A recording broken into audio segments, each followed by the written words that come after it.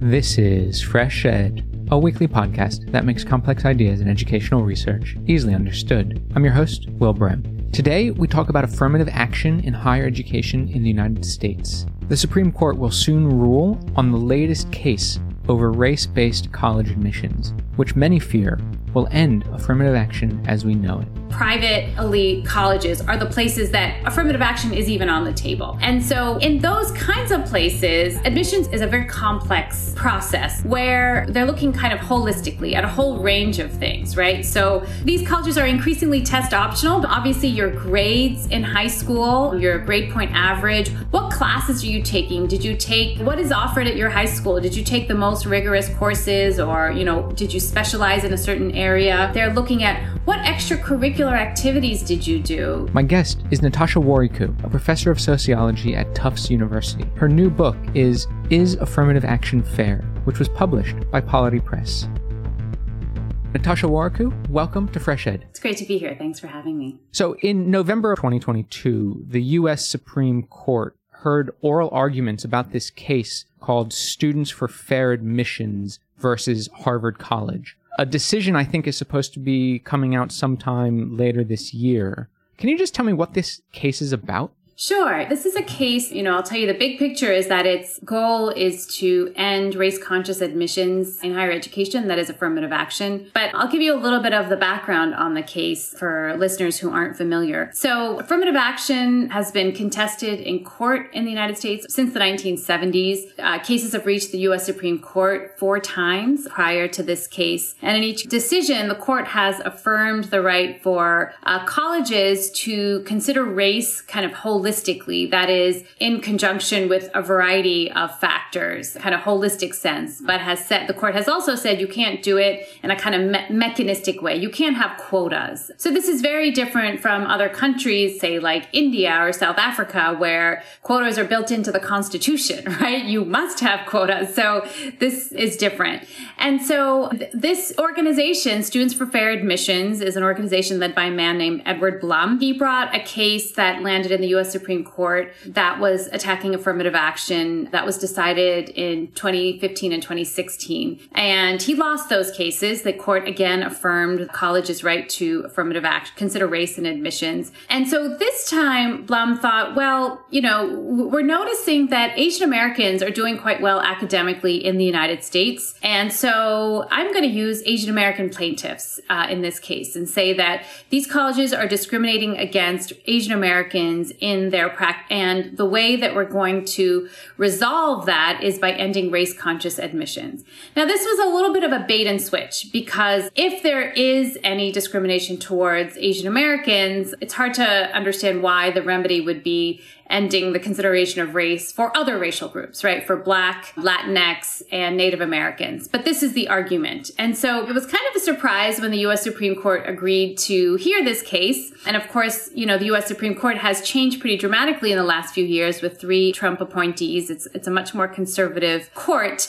And so the court heard arguments in this trial in October, and we're waiting for a decision which should come out in May or June. And we'll have to see what they say. Is there an expectation among sort of court observers as to where this case is headed? So in general, the sort of word on the street is that this is going to, quote unquote, end affirmative action. I think the kind of proof is in the pudding, right? So what exactly that looks like, I don't think we know. In the trial, there was this moment where the plaintiffs were asked, well, what about, is a person allowed to talk about, experiences with racial discrimination and how that affected their life? And the lawyer for Students for Fair Admissions actually said, yeah, you can talk about that. You can even talk about how, if you are from an immigrant family, how that cultural heritage has shaped your life. That's okay. And so, this suggests that it's not that colleges are going to have to, quote unquote, not see race and not know. So what exactly that looks like, that, you're allowed to talk about your racial background, but you can't do it in a way that's, you can't say maybe have a box to kind of check off, right?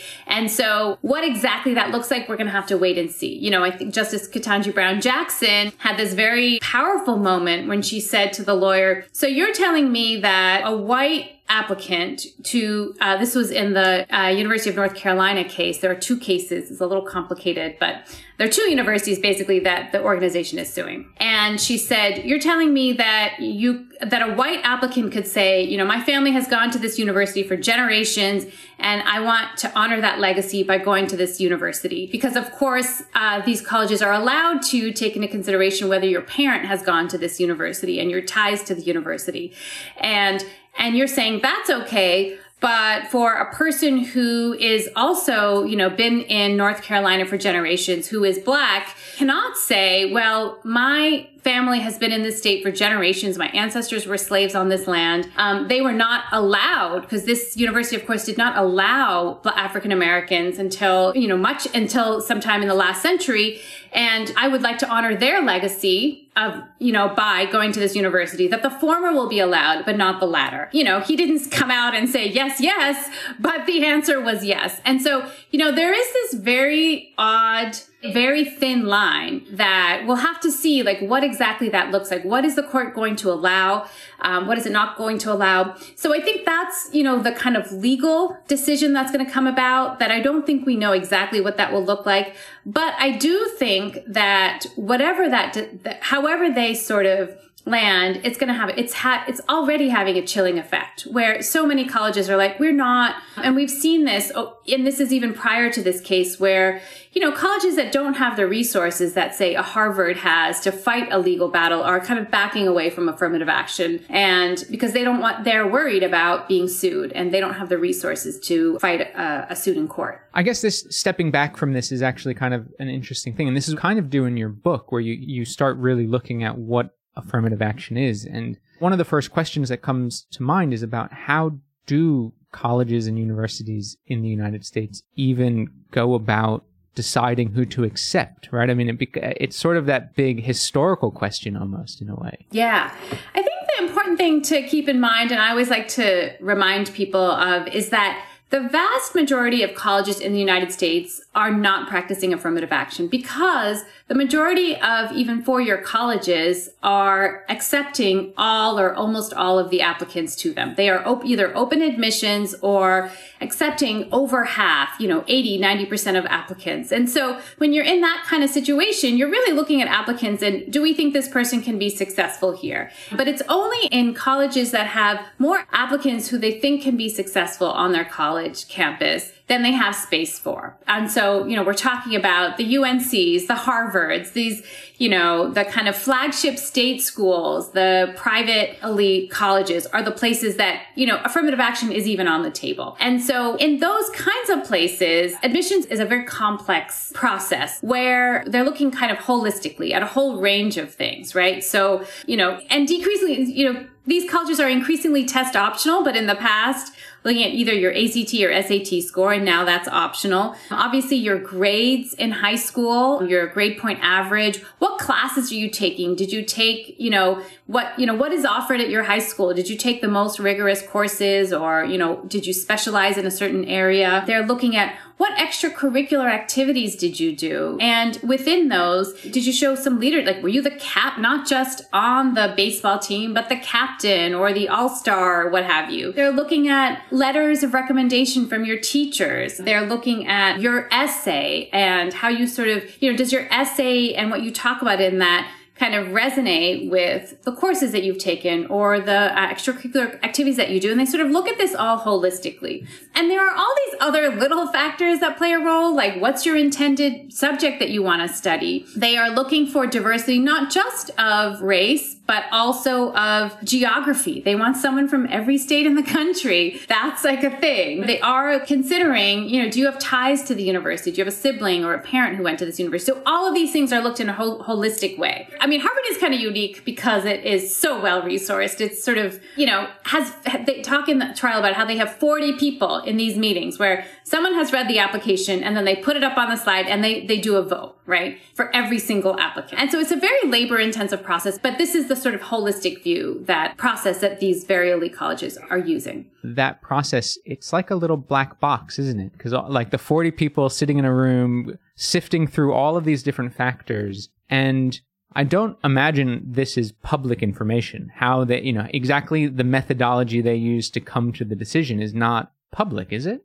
It's not, except because of this trial, a lot of the data for Harvard in particular has become public in a way that wasn't in the past. So we know more than we did before. And again, Harvard in some ways is unique, but in other ways is not so unique in terms of that holistic look at very selective colleges. And one thing you see, I've come to realize in thinking about these questions is that these colleges, it's not that someone once called them highly rejective colleges, right? They're in the best business of rejecting. I mean, they're accepting 1 in 20, like 1 in 25, like the number keeps rising of the applicants. And so when that happens is like, okay, a first cut will kind of eliminate all the people who aren't like stellar applicants, right? And then within that, something has to you still have like multiple applicants per spot. And then something has to push you over the okay, of all these people, you get in, right? And sometimes that is a parent who went to the college. Sometimes that is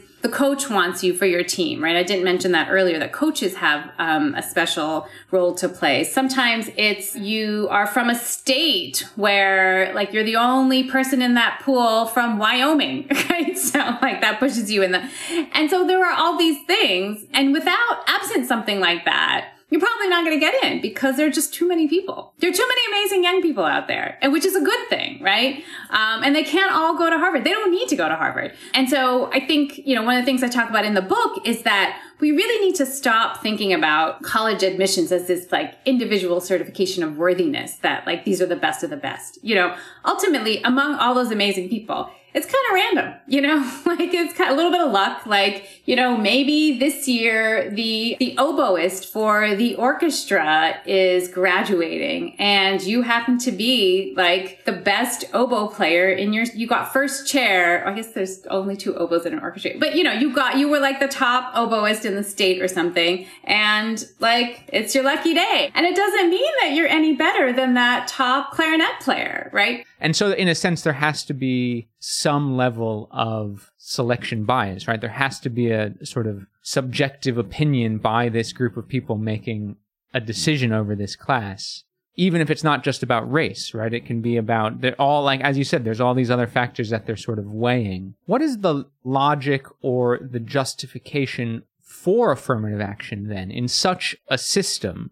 As you've just explained, what are the proponents saying as to why affirmative action is needed? Before I answer that, I just want to go back to this idea of this being a kind of subjective process, because I just want to point out that any system of selection, there is some definition of merit that is like, there's no one perfect, like, objective system, right? And so this is what this organization has decided they're going to use to select people for the goals that they have, right? So, the US system can seem very peculiar to people outside of the United States. And it is a peculiar system, right? Most other countries, like Britain, like other places in the world, are mostly using as like these standardized exams, right? National exams. And get the highest score, you get to go to IIT, in India. You get to go to, I know Oxford and Cambridge have an interview as well, but at least you get an interview, right? Based on your exams but it's important to remember that those also are subjective, right? Someone has decided that this is the exam we're going to use. Someone has decided that this is the content that we think is important for studying at this university. That is what we think makes you worthy of this education at this university. So those are also subjective. And just because they are quantitative and they are numbers and there's no kind of individual judgment doesn't mean that they are objective any more than, I think it's a little more obvious the way that the US system is a little more, that there's judgment involved, but there's judgment in a different way, I think, in these other systems. So I just want to point that out, that systems of meritocracy are never, there's no like pure form of meritocracy. Meritocracy is always about what does this society or this organization value right now and how are they measuring it, right? And that determines who is seen as meritorious. So I think it's important to point out. I think Thomas Piketty sort of says it's a way of justifying certain inequality in a system. Sure. And meritocracy has been used historically, right, to benefit those who are high status. So affirmative action, so there are a few different justifications of affirmative action that I outline in the book, but I'll start with the one that has been upheld by the U.S. Supreme Court. And that is that the U.S. Supreme Court has agreed that you can use affirmative action. And so race is like illegally a kind of what we call a suspect class in the United States, right? You have to be a little skeptical when people are using race because race has been used to discriminate, particularly towards African Americans, right? And that is why we have the Civil Rights Act. That's why we have the 14th Amendment to protect African Americans from racial discrimination. So you have to really show that you have a good reason to consider race in a way that you don't have to have a good reason. You don't have to be able to say in court why you are considering whether the parents went to this college. You're allowed to do that. You're allowed to privilege people whose parents can afford to pay for your college. That's okay. You can discriminate towards working class people, but you cannot discriminate on the basis of race. Now, non-discrimination on the basis of race does not specify which races, right? So these laws designed to protect racial minorities have been used to say, hey, whites are being discriminated against, and now Asian Americans, right? So so there's a little bit of an irony there. But the court has said you can do that if there is a compelling state interest in doing so and you narrowly tailor it. So this is when you're considering a suspect class. So the court has said, well, having a diverse student body in which everyone benefits and that, from kind of diverse perspectives in the classroom is allowed justification for affirmative action. So if you need to consider race, and that's the only way you can have this racially diverse student body that then learns from each other in the classroom, in the dorm, that is a satisfactory reason. So this diversity rationale, right? And there's a lot of research that shows that that does happen, that when you have a more diverse campus, people have more positive racial attitudes. They even like their their sense of leadership, cognitive capacity, like there are all these outcomes that you wouldn't necessarily expect. Even civic participation and into adulthood seems to be affected by diversity on the college campus. So that's the kind of legally allowed reason. And because of that, that's the one that really has taken hold in the United States. And there's good reason for it. I think there are other reasons that get talked about less, but I think matter, right? So when affirmative action started in the 1960s, it was about redressing racial exclusion, right? And so it was about racial inequality and almost like a reparation, right? Meaning, African Americans in particular have been excluded from these colleges for generations, either, by law, by some of the Southern colleges, like literally didn't allow it, or by, how they were admitting students, right? You had to know Latin. How many African Americans had access to, were studying at schools that had Latin? Not very many.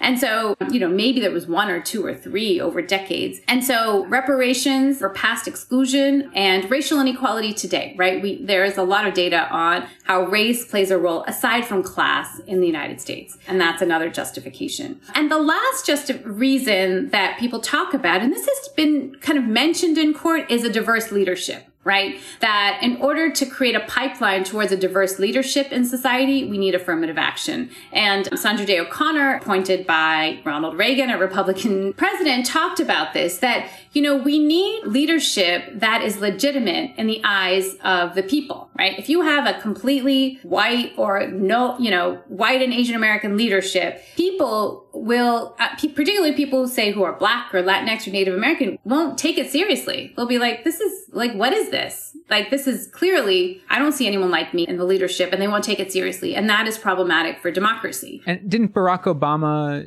credit affirmative action for his own sort of success in a way? Yeah, he talks about affirmative action, that he thinks that helped him in his higher education trajectory. Justice Sotomayor on the U.S. Supreme Court, also, she calls herself a quote, affirmative action baby. And so, we can see in leadership the ways that it has benefited us in terms of who is in leadership and what leadership looks like in the United States. And there is actual research that is sociological research that is showing all of these benefits as being material, right? Like they do actually exist. Like you said, they do create learning environments that are diverse, end up creating all these sort of positive outcomes, as you're sort of saying. Yeah, they do. I'm a sociologist. And so in the book, I use my kind of sociological kind of analyses to say, well, what is the data on this? Because we can pontificate and have our opinions, but, there's social science that looks at, well, okay, if we look, there's a study that's been around for a long time now that looked at graduates of these selective colleges, and they tried to,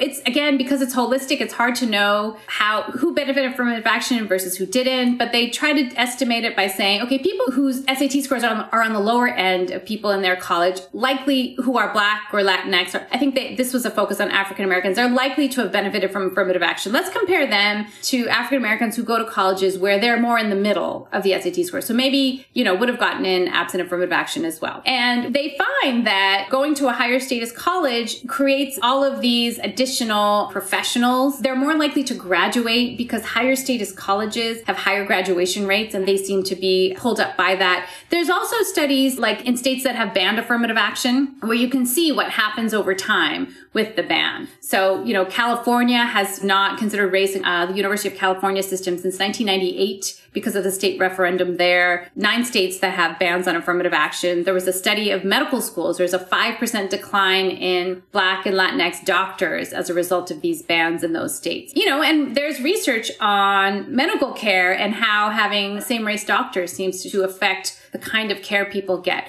And in the university, there's a big study of the University of California system kind of before and after the ban. And they find that, again, underrepresented minorities end up going to lower status colleges, which seems to make them less likely to graduate. And then down the line, Latinos seem to have 5% lower wages as a result. And so there is all of this data that we can look at and see, well, what does happen when you ban affirmative action in a state? And, so I think that tells us, on the flip side, what it probably does do on the positive way. Is there any sort of research that supports opponents of affirmative action? The people like Ed Blum, who is putting forward this case to the Supreme Court. And it sounds like he's been on a bit of a crusade doing it multiple times. Is there any evidence in the research literature that would support people against affirmative action and their sort of stance? I've looked at all of this data because sometimes you think there's got to be something there, right? And in a way, it really feels like there's no there. Like when I look at the one intuitive thing that turns out to be wrong is this idea of mismatch, right? That, okay, well, if someone is going to a college where they're not as academically prepared for, aren't they going to flounder? Right? And the evidence suggests that even if you are less academically prepared, you're still more likely to graduate than if you go to the lower status college. Again, it's because these higher status colleges have more resources, and that is probably what's driving their higher graduation rates, right? You probably have smaller classes, more student services to help you out if you're kind of struggling. So that turns out to be false. Now, they may have slightly lower graduation rates to the rest of their peers on that campus, but that's a different question, right? They're still better off in those colleges. So if we care about graduating underrepresented minority students, then actually, you want to have more affirmative action, not less. And I think it's because opponents are assuming that it plays a bigger role than it does. Like if the consideration of race were so much that students really could not pass their classes at these higher status colleges, then that wouldn't be the case, right? But I think it's because colleges have been cautious in how much they are sort of giving a boost to underrepresented groups on campus. And in my mind, I also think these colleges need to do an even better job supporting those students once they are admitted. And I think they have gotten better, to their credit. I think they've gotten better at that. We see increasing numbers of centers for students of color or, Africana centers or centers for first generation students who are the first in their family to go on to university. And we know that Black and Latinx students are more likely to be first generation than white and Asian American students. So colleges are trying to build these supports in. I think they can do more. And, the more they do, the more they can consider race because they can feel confident that they can meet the needs of those students. I think that the other argument that they have made that sometimes I think people are like, oh, well, there seems to be something there is this question of Asian American, right? In this Harvard versus Students for Fair Admissions case, they actually have Asian American plaintiffs. And they say, well, Asian Americans who are admitted to Harvard have, on average, higher SAT scores and higher grade point averages than all other racial groups, including whites, right? I will say before this case, I was like, yeah, there's something weird about that. And, I can see why you would give a boost to underrepresented minorities, but you should not be penalizing Asian Americans, or on the flip side, giving whites a boost vis-a-vis Asian Americans, because whites have not experienced racial discrimination, or there's no lack of whites on these campuses. There's no justification for boosting whites over Asian Americans. So I felt like maybe there's something there. But actually, when the data came out from the Harvard trial, what you see is that it's not really what's going on. There are all these other things that seem to benefit whites that sort of put them, remember I was talking about, like, you have all these people who are amazing and who gets flipped into the inbox, right? Whites are more likely to be have a parent who went to Harvard. They're, when we look at representation across the country, where do all people of color live? We tend to live on the coasts, right? So if you're giving a boost to that person from Wyoming or Montana, most likely that person is going to be white. Intended major, they want to have a diversity. They need students in the English department and the philosophy department. And who tends to say they want to study these underrepresented majors? It tends to be white applicants. People of color tend to say they want to major in STEM. It's things like athletic recruiting. So athletic recruiting is this peculiar thing in the US where sports is really important. So if you have kind of a baseline GPA and SAT score, if the coach, really needs a pitcher for the baseball team this year, you're a star pitcher and he wants you, he tells the admissions office, look, this is my person, and you're basically in, right? That tends to benefit whites because of who is excelling in sports. And so all of these other things that are perfectly legal, we may not agree with them. We may think well, why are they doing that? But they're not illegal. Those are the kinds of things that are benefiting whites above and beyond Asian Americans. And that's what's leading to this disparity. Does that fall on class lines then, in a way, where the ability to play a sport sometimes means you have to come from wealthier background? It's both class and race, I will say. So absolutely class. High school sports in the United States has a lot written about this by sociologists in terms of and I've learned this as a parent, which I never knew there was such a thing as quote unquote club sport, where it's not, you're not playing for your varsity team in your high school now, you're playing for these private teams and there are tryouts. And so absolutely it's class, but it's also race. I had a book that came out last year called Race at the Top, Asian Americans and Whites in Pursuit of the American Dream in Suburban Schools. And this is a study of a suburban community that is pretty high income suburban community that has a large and growing Asian American population. And one of the things that I noticed is that parents tended to have just different emphosi for their children in terms of how to get ahead, right? Where Asian American parents put a little bit more stake in the academics, right? They all care about academics and they all understand that colleges want to see extracurriculars. But the Asian American parents, they were like, academics come first. Some of those parents telling their kids who are maybe on a varsity sports team, please, can you quit?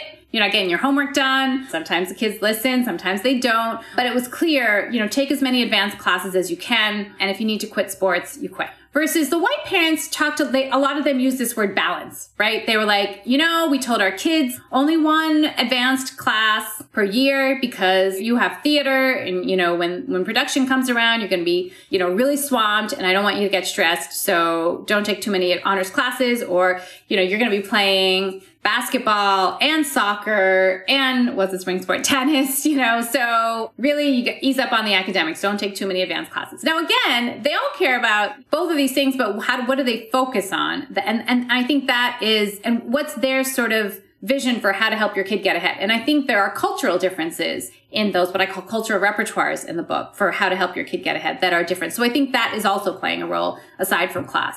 And so if the Supreme Court does come down pretty hard against affirmative action and sort of the system that currently exists in U.S. higher education selection kind of ends, particularly for those selective schools that you were saying, what advice would you give a university admissions team if they really did want to try and create a diverse class year on year, but now being limited by this new Supreme Court ruling? What advice would you give? How can we reimagine admissions and affirmative action? Well, I would hope that colleges are thinking about this question already, and I think that they are, right? Because they are anticipating a decision that's going to affect, them just a few months later when they're starting to look at applications in the fall. I don't know exactly what colleges are doing, but I will say, in general, the lowest hanging fruit is going SAT optional. And I think that they've already, COVID sort of accelerated that. So a lot of colleges had already been doing that. Almost all selective colleges are doing that now because the pandemic kind of